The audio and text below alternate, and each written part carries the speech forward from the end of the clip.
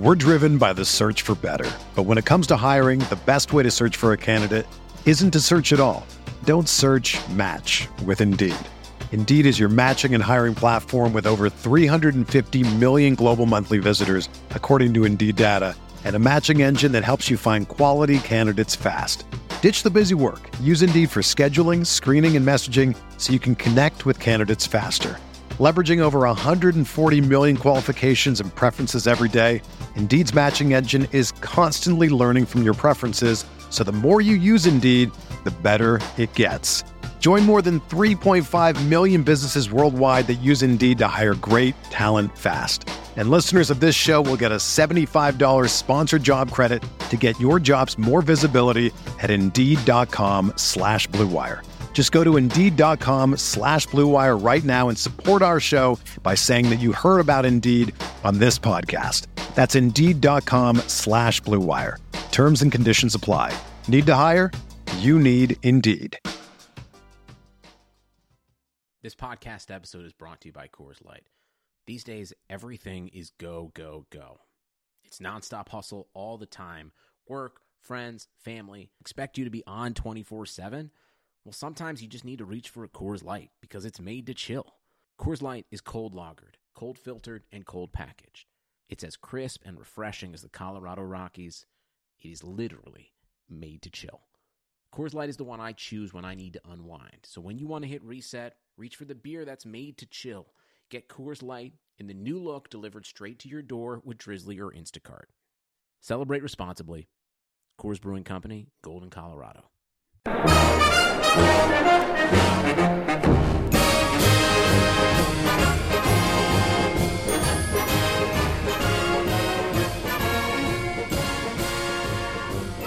Welcome back to the Bear Report podcast. My name is Jeremy Stoltz. I'm the publisher of BearReport.com, here after a long break with my partner Aaron Lemming. How you doing today?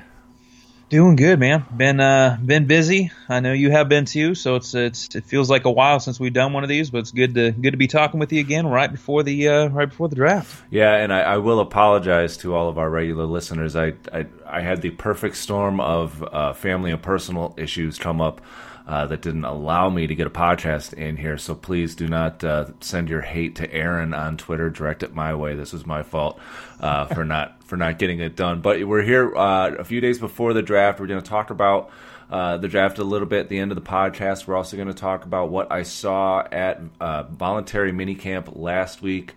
We'll go over the schedule a little bit, but let's talk about, you and Aaron and I were talking right before that we came on here about a guy that the Bears lost. They've lost a lot of guys. A lot of changes have happened here, but recently the biggest loss we believe is not matching what the Saints gave for Cam Meredith. And for me, I look out there at what they have right now, going back to minicamp, and I saw Allen Robinson isn't practicing right now. So I mean, you're looking at Kevin White as your number one guy. How does that make you feel? Oh my God, that's the one thing. I haven't really been on Twitter that much lately, but that's the one thing I seem to continue to engage people in is I'm going to market false hope on Kevin White. I mean, this is a guy that's played 5 games in 3 years. 5 games in 3 years that hasn't been able to stay healthy. And I understand that Matt Nagy is supposed to come in and be an offensive guru, and I believe that he's going to be, but to expect a guy like Kevin White to step into a role, here's the thing, okay, so let's just say Allen Robinson and Taylor Gabriel are healthy and everything goes good, and they move into camp, that's cool, but you're still looking at Kevin White as of right now. Obviously, we've got to see what happens in the draft. As of right now, Kevin White is their number 3 receiver, and I think that's a big gamble. And then you talk about, let's just say Robinson or Gabriel goes down, you're talking about Kevin White taking 70 to 80% of snaps on a weekly basis, or counting on him to do so when he hasn't been able to stay healthy. So I just think this is a big risk, especially for a team that has a lot of cap space and really only had to pay him an extra, it was a little over, let's just call it $3.5 million more than the $1.9 million tag that he had. And that was it for guarantees. And it's hard for me to see what Ryan Pace is doing here. They say that the medicals weren't there, okay, but you had the Ravens, who have had one of the more strict, training staffs and medical staffs in all of football for the last 15 years. who gave him an offer. The Saints have been a very successful team, have not really dealt with many injuries. Same thing, and they gave him an offer, and obviously ended up taking the offer sheet, and the Bears didn't match. So you're telling me that two teams that have, or at least seem to have a better medical grasp on their team than the Bears do, cleared him. But the Bears aren't confident, yet they signed Allen Robinson for $14 million a year coming off an ACL. I realize Meredith's knee injury was a little bit more, but you're talking a homegrown guy, came from Illinois State, transferred, or was a quarterback, became a receiver, was a Bears fan, is from the area. This is a homegrown talent. Ryan Pace talks about, we need to develop our young talent. He was an undrafted free agent, and then you let the guy walk. I understand the injury concerns, but you're talking $5 million a year for a guy that is a number two, or that could be a number two at worst. He's a number three receiver. I don't really see where the downside is in having a guy like that. It's $5.4 million guarantee. Okay, so let's say he doesn't work out this year. You cut him and you move on. They have the money to do it. I don't understand what Ryan Pace is doing, and this has been a lot of pent-up emotion for me over the last few weeks, as I'm sure some of you can tell. I was just about to say, do you feel better now? I understand where you're coming from, and I think that they probably looked at that knee and just did not feel good about it. And I also understand you questioning the Bears coaching staff, and a lot of people have questions about the Bears the training staff, and how they've dealt with the injuries over the past few years and how banged up the Bears have been. You're right. They did just sign a guy in Allen Robinson who's coming off an ACL tear. I guess the difference there is Robinson will be a year removed from that injury by the time the regular season starts this year.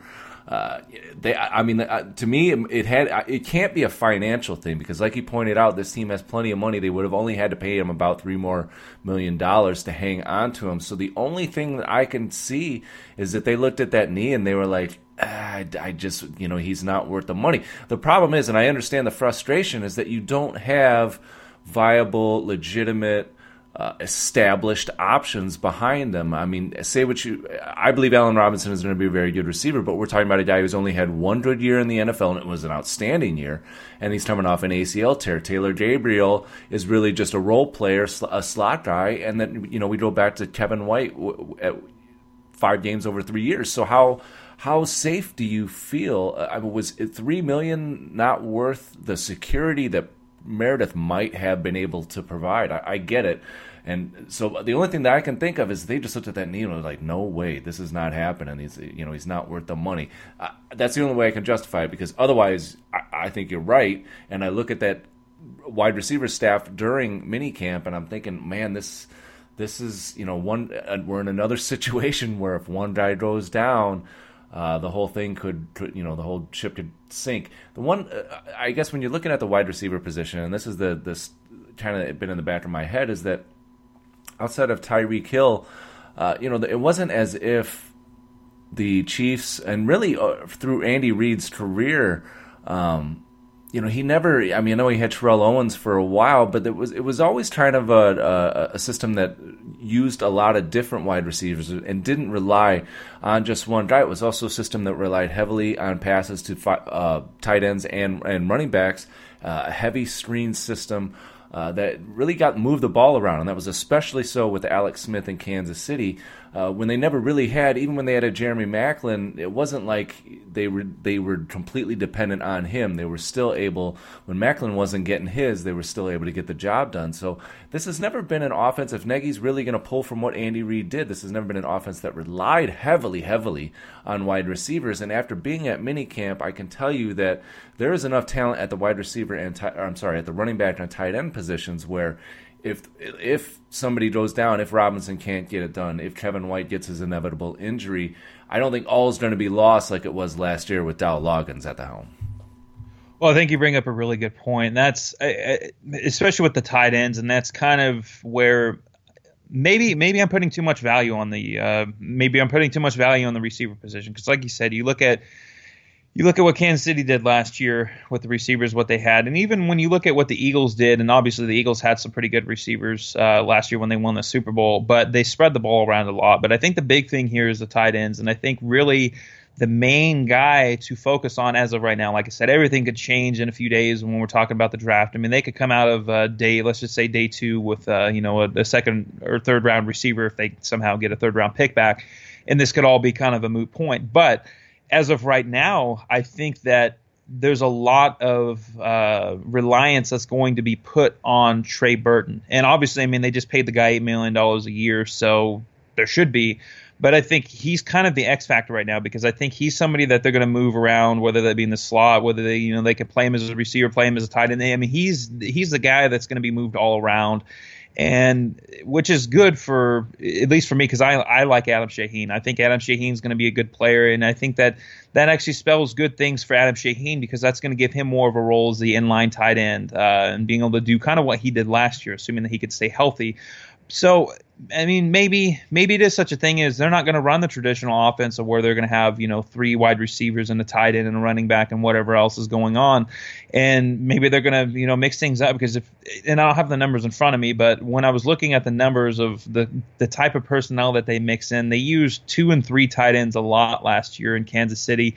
And there really wasn't a lot of time where there was 3 different receivers on the field for Kansas City. So, but my biggest thing is right now is, and maybe it's just kind of PTSD from last year, seeing them being so thin at receiver, and then one injury kind of derails everything, and then you have another injury, and then things really go downhill. So I just think, like you said, Taylor Gabriel is more of a role player. I think he's a little bit more of a, than a slot guy. I think you can play him in multiple positions, kind of like you can Tariq Cohen. And Cohen's going to be another guy that can, kind of slot in wherever.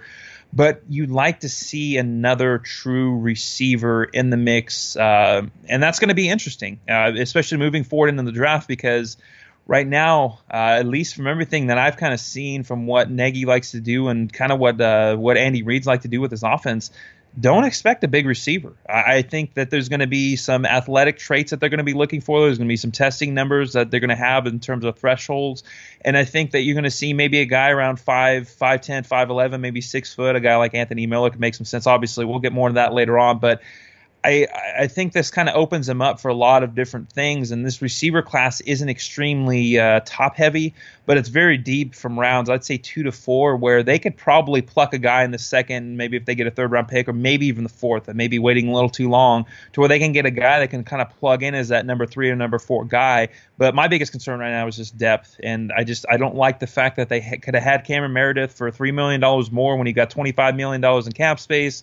And now you're looking at a situation where I think receiver is still kind of a need right now.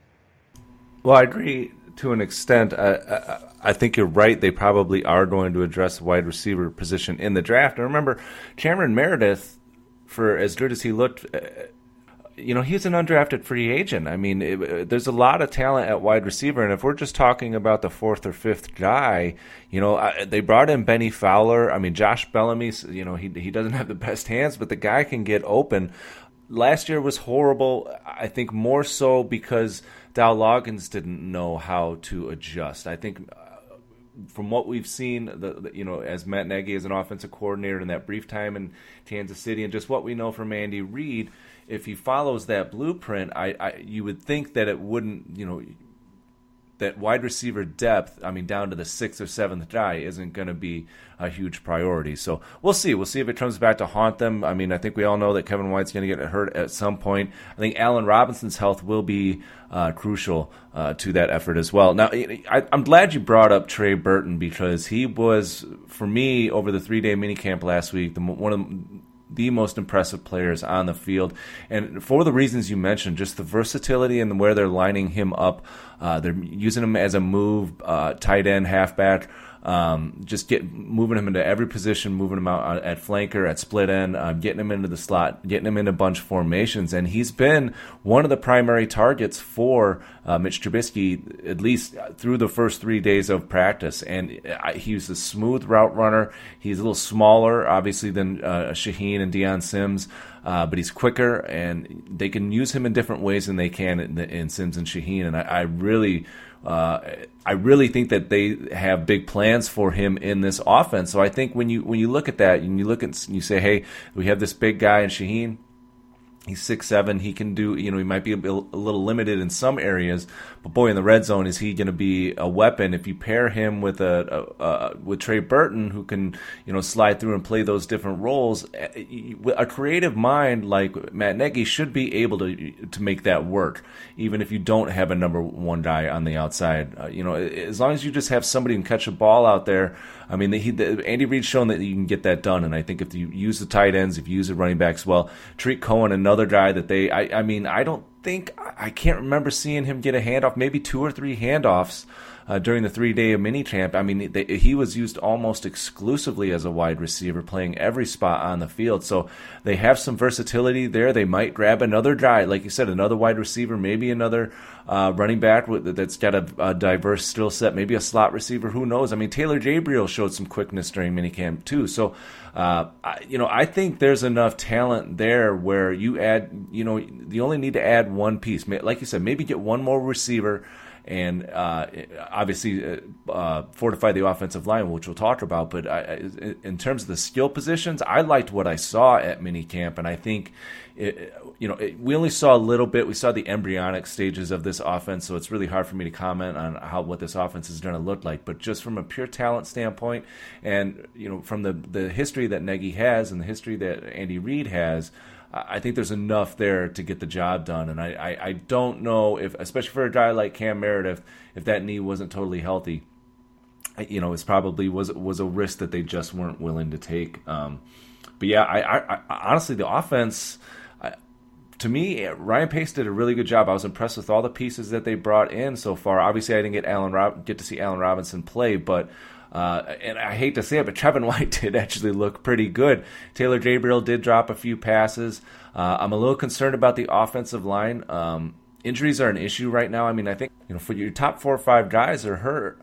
With Allen Robinson, Leonard Floyd, Danny Trevathan, and Kyle Long. And I know Trevathan actually wasn't an injury; he was out for personal reasons. But you do look out there and you say, this is a team that, as is not much better than it was last year. Now those guys get healthy and they add some pieces in the draft.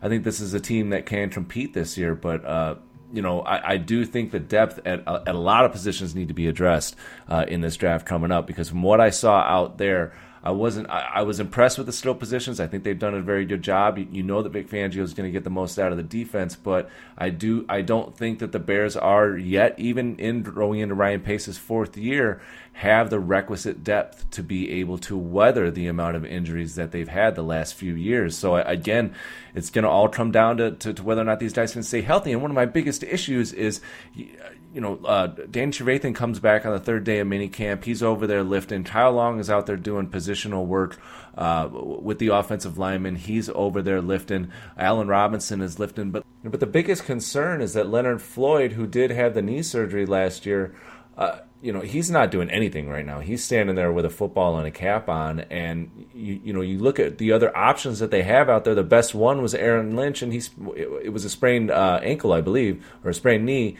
in the 2nd day of minicamp. So there goes your second best option. So now you're down to Sam Alcho. Honestly, is your best outside linebacker. That's not a good thing.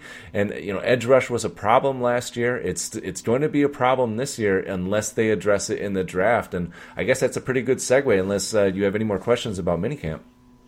Well, I mean, before we dive into it, I mean, the token question: how did Mitch Trubisky look?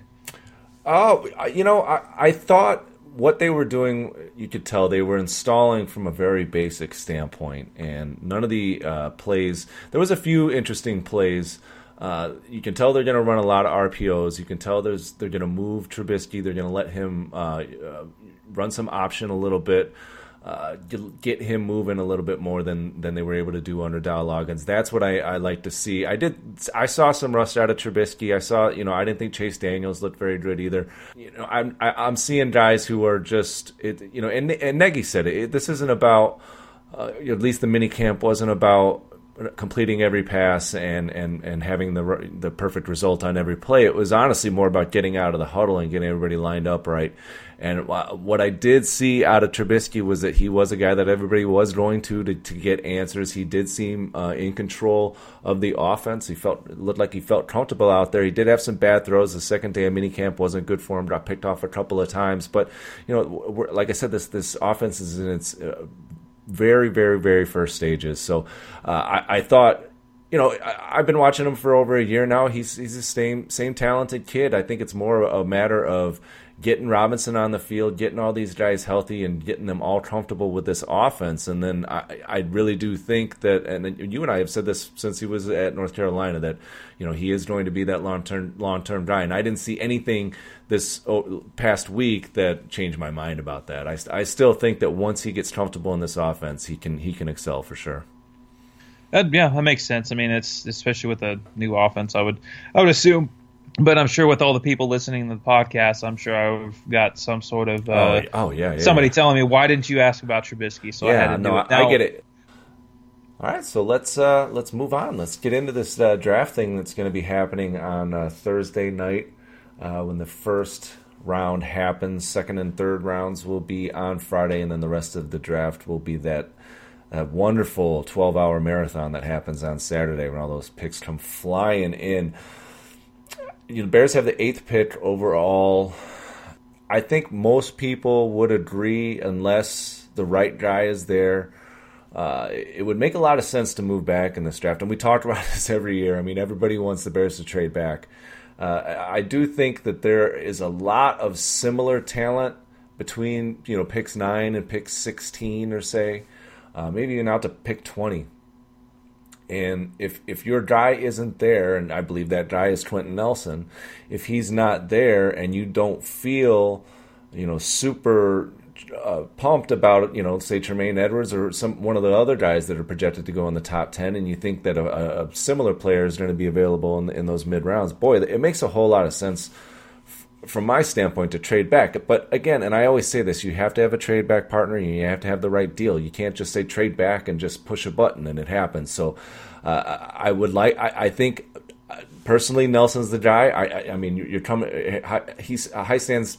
He was his offensive line coach for all of his 4 years in college. Now he's with the Bears. He knows exactly what he's going to get, and he's the type of guy who's not only going to keep your franchise quarterback upright, but he's the type of guy who can just be that mauler in the run game next to Cody Whitehair, next to hopefully and potentially a healthy Kyle Long that can make one of the most dominant interior offensive lines in the league. So that's my first. That's what I'll throw out there to get this started.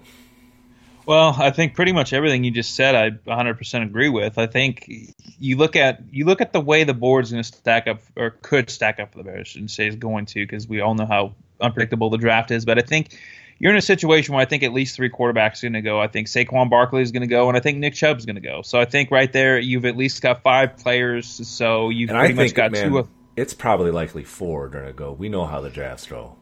Yeah, exactly. Well, and that's kind of what I'm thinking right now. So, and that's, I think, and I disagree with it so much, but I think the guy who's going to fall in this situation is going to be Josh Rosen, and it bothers me because I think he's the best quarterback. I understand there's some mental things around there, whatever. I'm not going to get into that, but what I will say is, I think it will be a very, very interesting position if the Bears are sitting there at 8 and let's just say Quentin Nelson's off the board and you've got Josh Rosen sitting there, because I think at that point in time you're going to have a team like the Patriots who have 2 first-round picks that could be looking to trade up. You have a team in the Arizona Cardinals that are picking at 15 that could be looking to trade up, or even the Miami Dolphins that are sitting there at 11 that could be looking to trade up as well. So I think it's really going to depend on how the quarterbacks go. I think if all 4 go, I think the Bears are going to be in a position where they're probably going to have to make a pick, which may not be a bad thing, because I think, like I said, I think Barkley and Chubb are going to go no matter what. I don't see any way, shape, or form that they're going to be on the board. So I think at least right there that is going to be 6 players. You need 7 to go. So at that point, you have to think at some point there's going to be a reach. I mean, obviously Quentin Nelson could go in that time frame, but I think there could be a reach, or I don't even know if I'd classify it a reach at this point, because like you said, there's so much talent from, I'd say, about 8 until about 15 or 16, where you could really kind of make an argument for any of those guys. And I think that is going to be a DB, whether that be Mika Fitzpatrick, who I think is worthy of the pick, in the top, I'd say 5 to 7, or even a guy like Derwin James, who seems to be picking up a lot of steam as of late.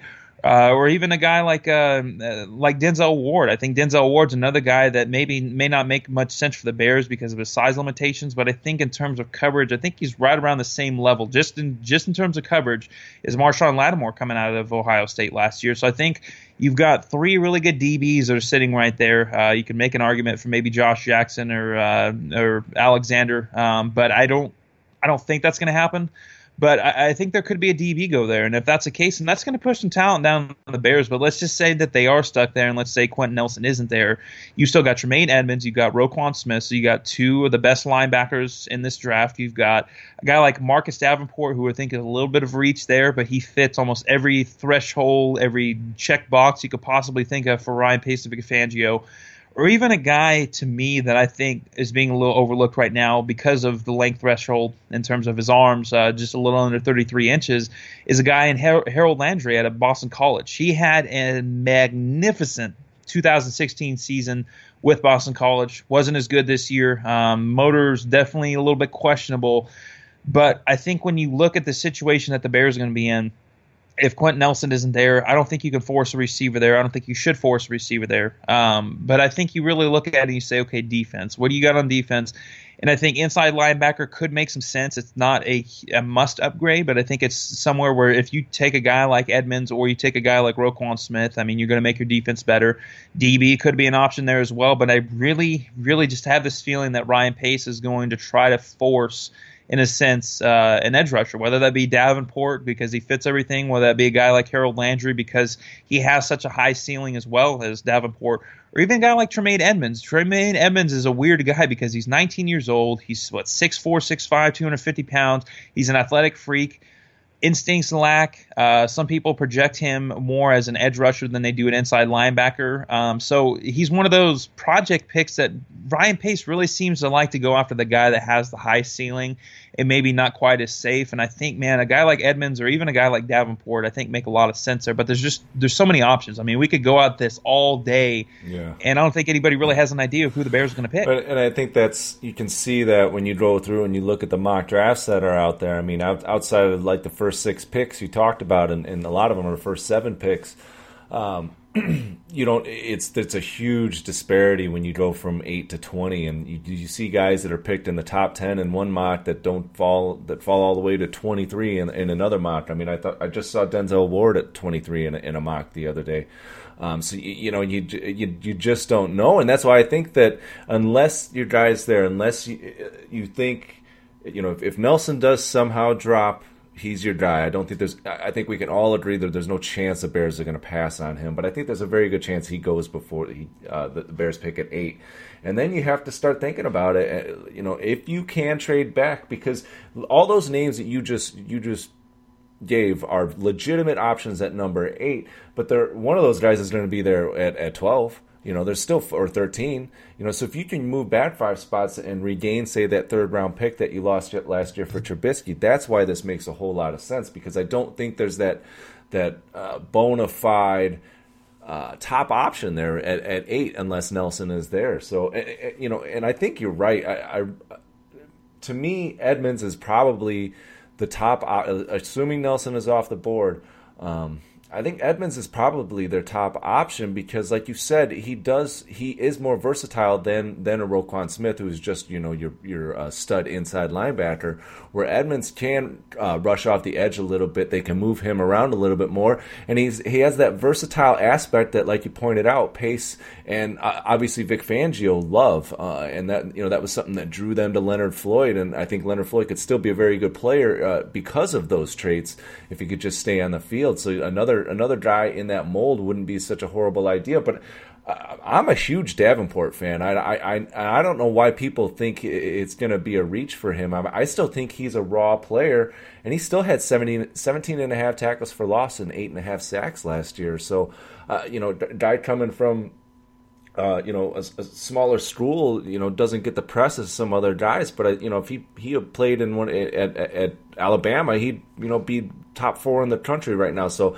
he's 6'6", 200 and over 260 pounds. I think, like you said, he checks off all the boxes. I don't know why. I know he's a little raw, but he does have I've watched some film on him. I mean, the guy can pass rush in a lot of different ways. He's got a lot of power that he can use, in his bull rush, and that he can use to set up, swim, and trap moves. And I think if they are going to reach and say, Edmonds goes off the board, Nelson is off the board, they're obviously not going to take the quarterback. They can't find that trade back, and you feel comfortable with Amukamara and Fuller and Eddie Jackson and Adrian Amos, your young secondary, then maybe you don't need to reach for one of these guys that you aren't sold on in, say, Ward or Derwin James or one of the cornerbacks, or Josh Jackson. If you don't like one of those guys, then I think to me that Marcus Davenport wouldn't be a reach. That's my opinion.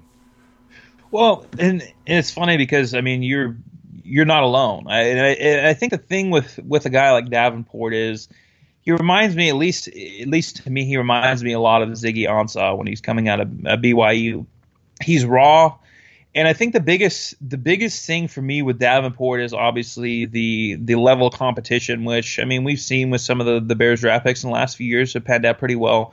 But I think the real big issue for me, and it's coachable, is pad level. And I think he plays so high at times, and I think he has a limited arsenal of pass rushing moves right now, which isn't a huge deal. And this is the thing, is we're talking about a guy that has a lot of raw athletic ability, already has a lot of raw talent, and a lot in general that is already there.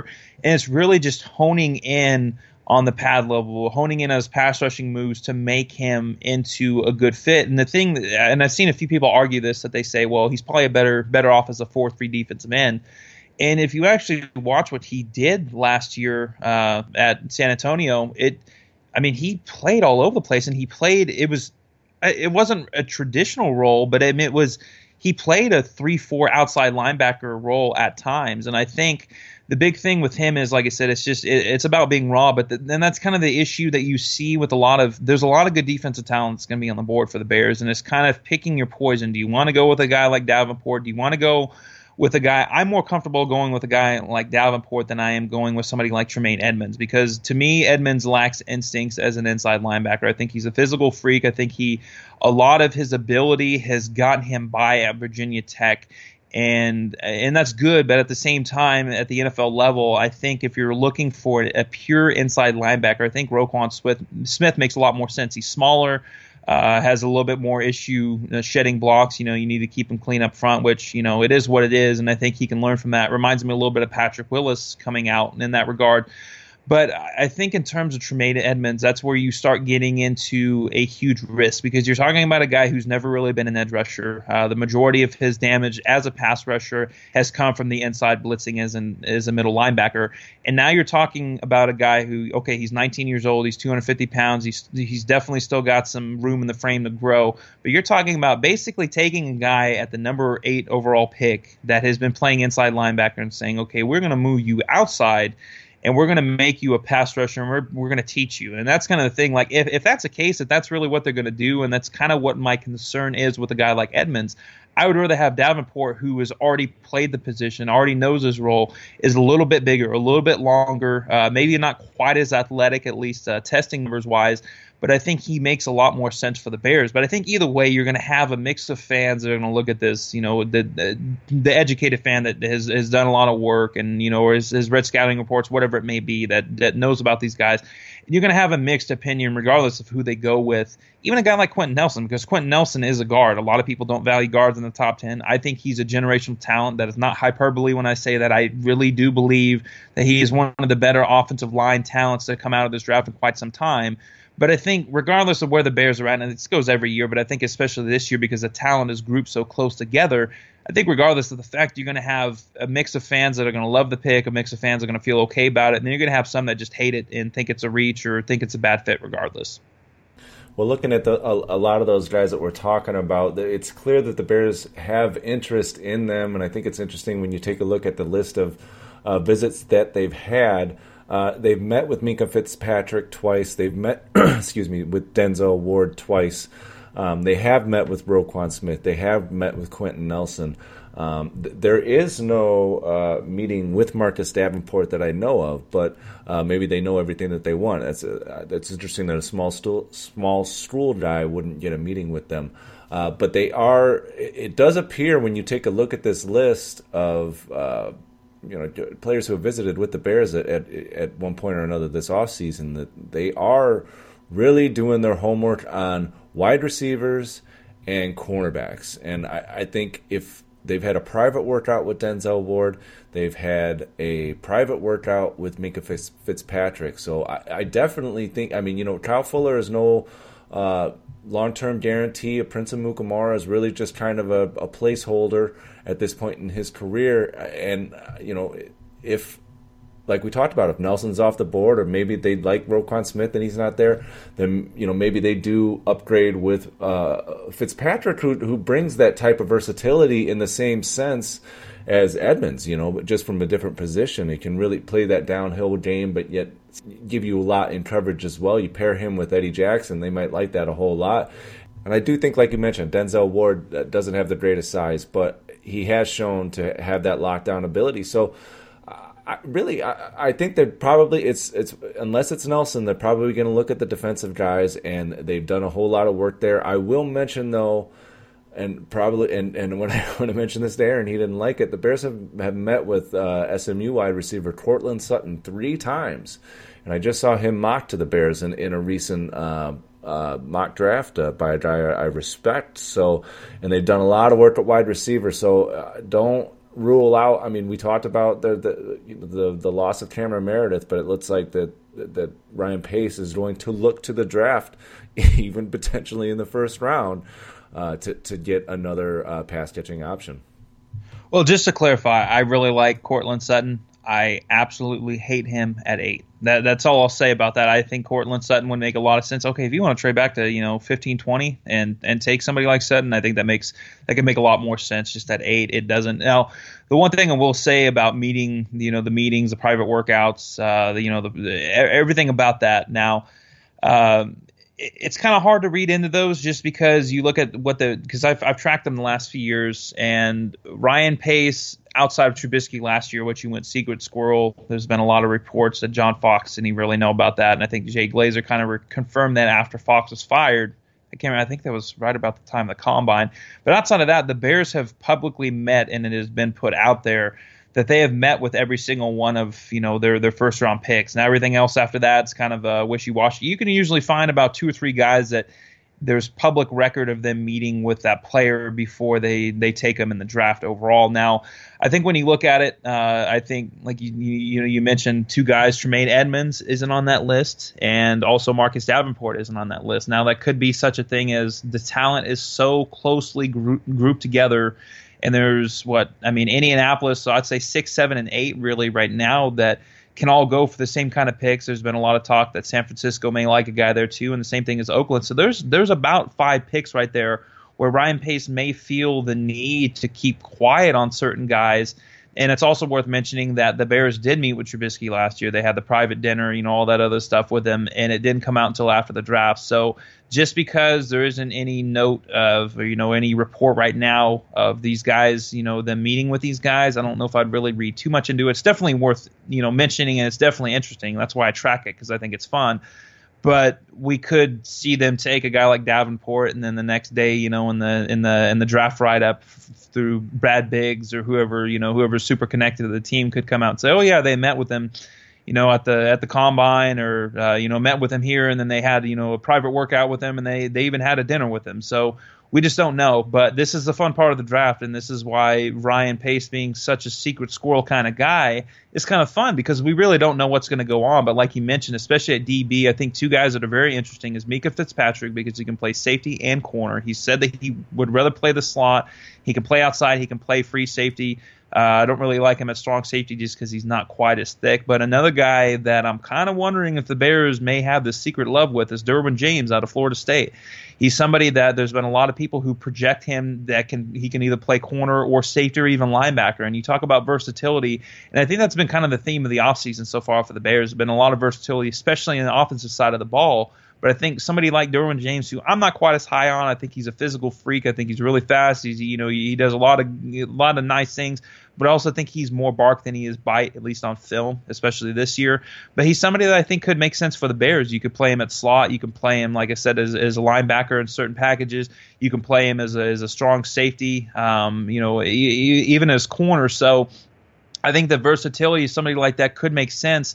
And it's worth keeping in mind, when the Bears took Leonard Floyd a few years ago, outside linebacker wasn't really a huge need. I mean, they had Willie Young, they had Lamar Houston, and they had Pernell McPhee. So you're talking about three guys, and a lot of people are kind of like, why are they taking an outside linebacker? So I guess what I'm saying here is keep your mind open defensively, especially when you look at whether it be inside linebacker. I think they could use an upgrade there. Outside linebacker, they obviously could, but I think even defensive back, I'm not going to say corner or safety, but I think defensive back as a whole, if they could find somebody that they really like with the size, the length thresholds, all that other stuff that fits, I wouldn't be surprised if they take one at 8. I don't think it'll happen, but I wouldn't be surprised by it. I wouldn't be surprised by it at all, and I think that's what's going to make this draft. I think in the last few drafts, we've had a fairly good idea where the Bears are going to go, although Leonard Floyd kind of was a little bit of a curveball, but there was some good feel about the 2 or 3 options. I think there's more than 2 or 3 options here for the Bears, and like you said, pretty much every position on defense could use an upgrade. So you can't rule any of them out. Bears have a lot of good young players, but a lot of players who aren't established yet. They think highly of Eddie Jackson. They think highly of Nick Kwiatkowski. They think Leonard Floyd can be that guy, but those guys haven't done it yet. And if they don't do it, where are you going to be at? So I do think that you're right. I think all those guys are on the table, and I think that it's really going to come down to what happens before them. And I really think if the Bears are in a position where, like you said, if Josh Rosen is sitting there, you got to get on the phone and get one of those teams to trade back and get you that extra pick and still be able to pick up a guy like Fitzpatrick or James or Ward, like you mentioned. I think you still can get that good talent in the early 12 to 15 range. So I think that's going to cover it for the first round. Before we get out of here, though, let's talk about this schedule that just came out this week.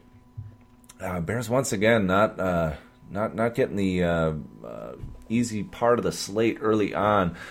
So the Bears are going to open at Green Bay at Lambeau Field, come home for a Monday night tilt against the Seattle Seahawks, and then they're going to go at the Cardinals, and those are 3 tough games again.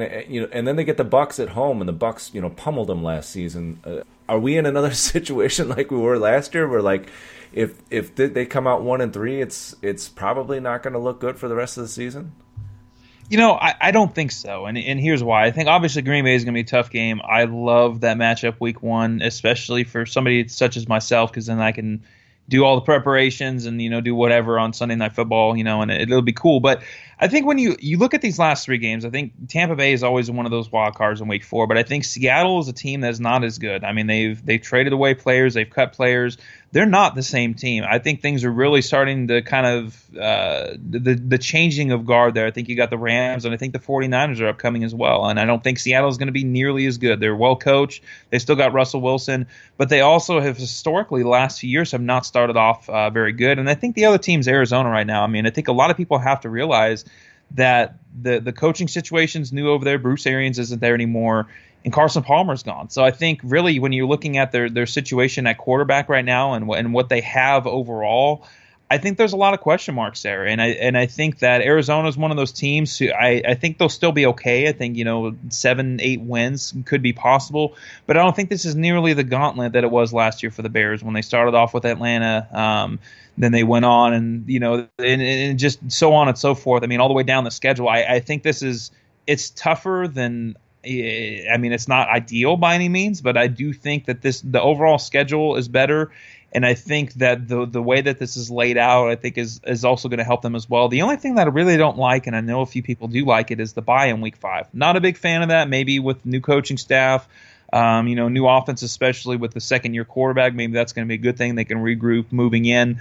And then the other thing that I really like is the fact that the Bears are going to be playing on Thanksgiving. I know that's not good for you because you're probably going to have – is that game – no, it's at Detroit, so you probably won't have to be there for that. So maybe that's not as bad. But I got to work either ways. Don't even bring that up. No, I'm joking. Oh, okay. So, yeah. No, I used to love it when I was a Bears fan and the Bears played on Thanksgiving. That was always a lot of fun. And I'll have fun covering it as well. But the Bears do play the AFC East this year, which outside of the Patriots isn't all that bad. Jets, Bills, and Dolphins. None of those teams are all that scary.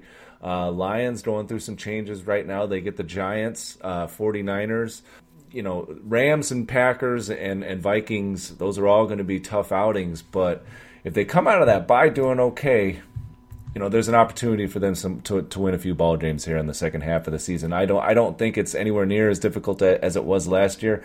And again, if they really want to compete and make a run at the playoffs, they're going to have to win those divisional games starting in Week 1 at Green Bay. It's going to be a tough challenge. But man, if they pull that off, you never know how the season's going to go. That's it, guys, for this pre-draft podcast. We will be having another podcast right after the draft to talk about all the Bears draft picks and all the movement and all the players that they will have. After that, we're going to move right into rookie minicamp. I'll have front row seats for that, so I'll be able to tell you how these new guys look. Really looking forward to it. Thanks a lot for hanging out with us for the last 45 minutes. Please give Aaron a follow on Twitter at Aaron Lemming NFL. You can also follow me at Bear Report. You can check out all our work at bearreport.com as well as the Bear Report Facebook page. Come talk to us every day at the bearreport.com message boards. And be sure to subscribe to this podcast on iTunes. That's it, guys. Have a great draft, and we'll talk to you later this week.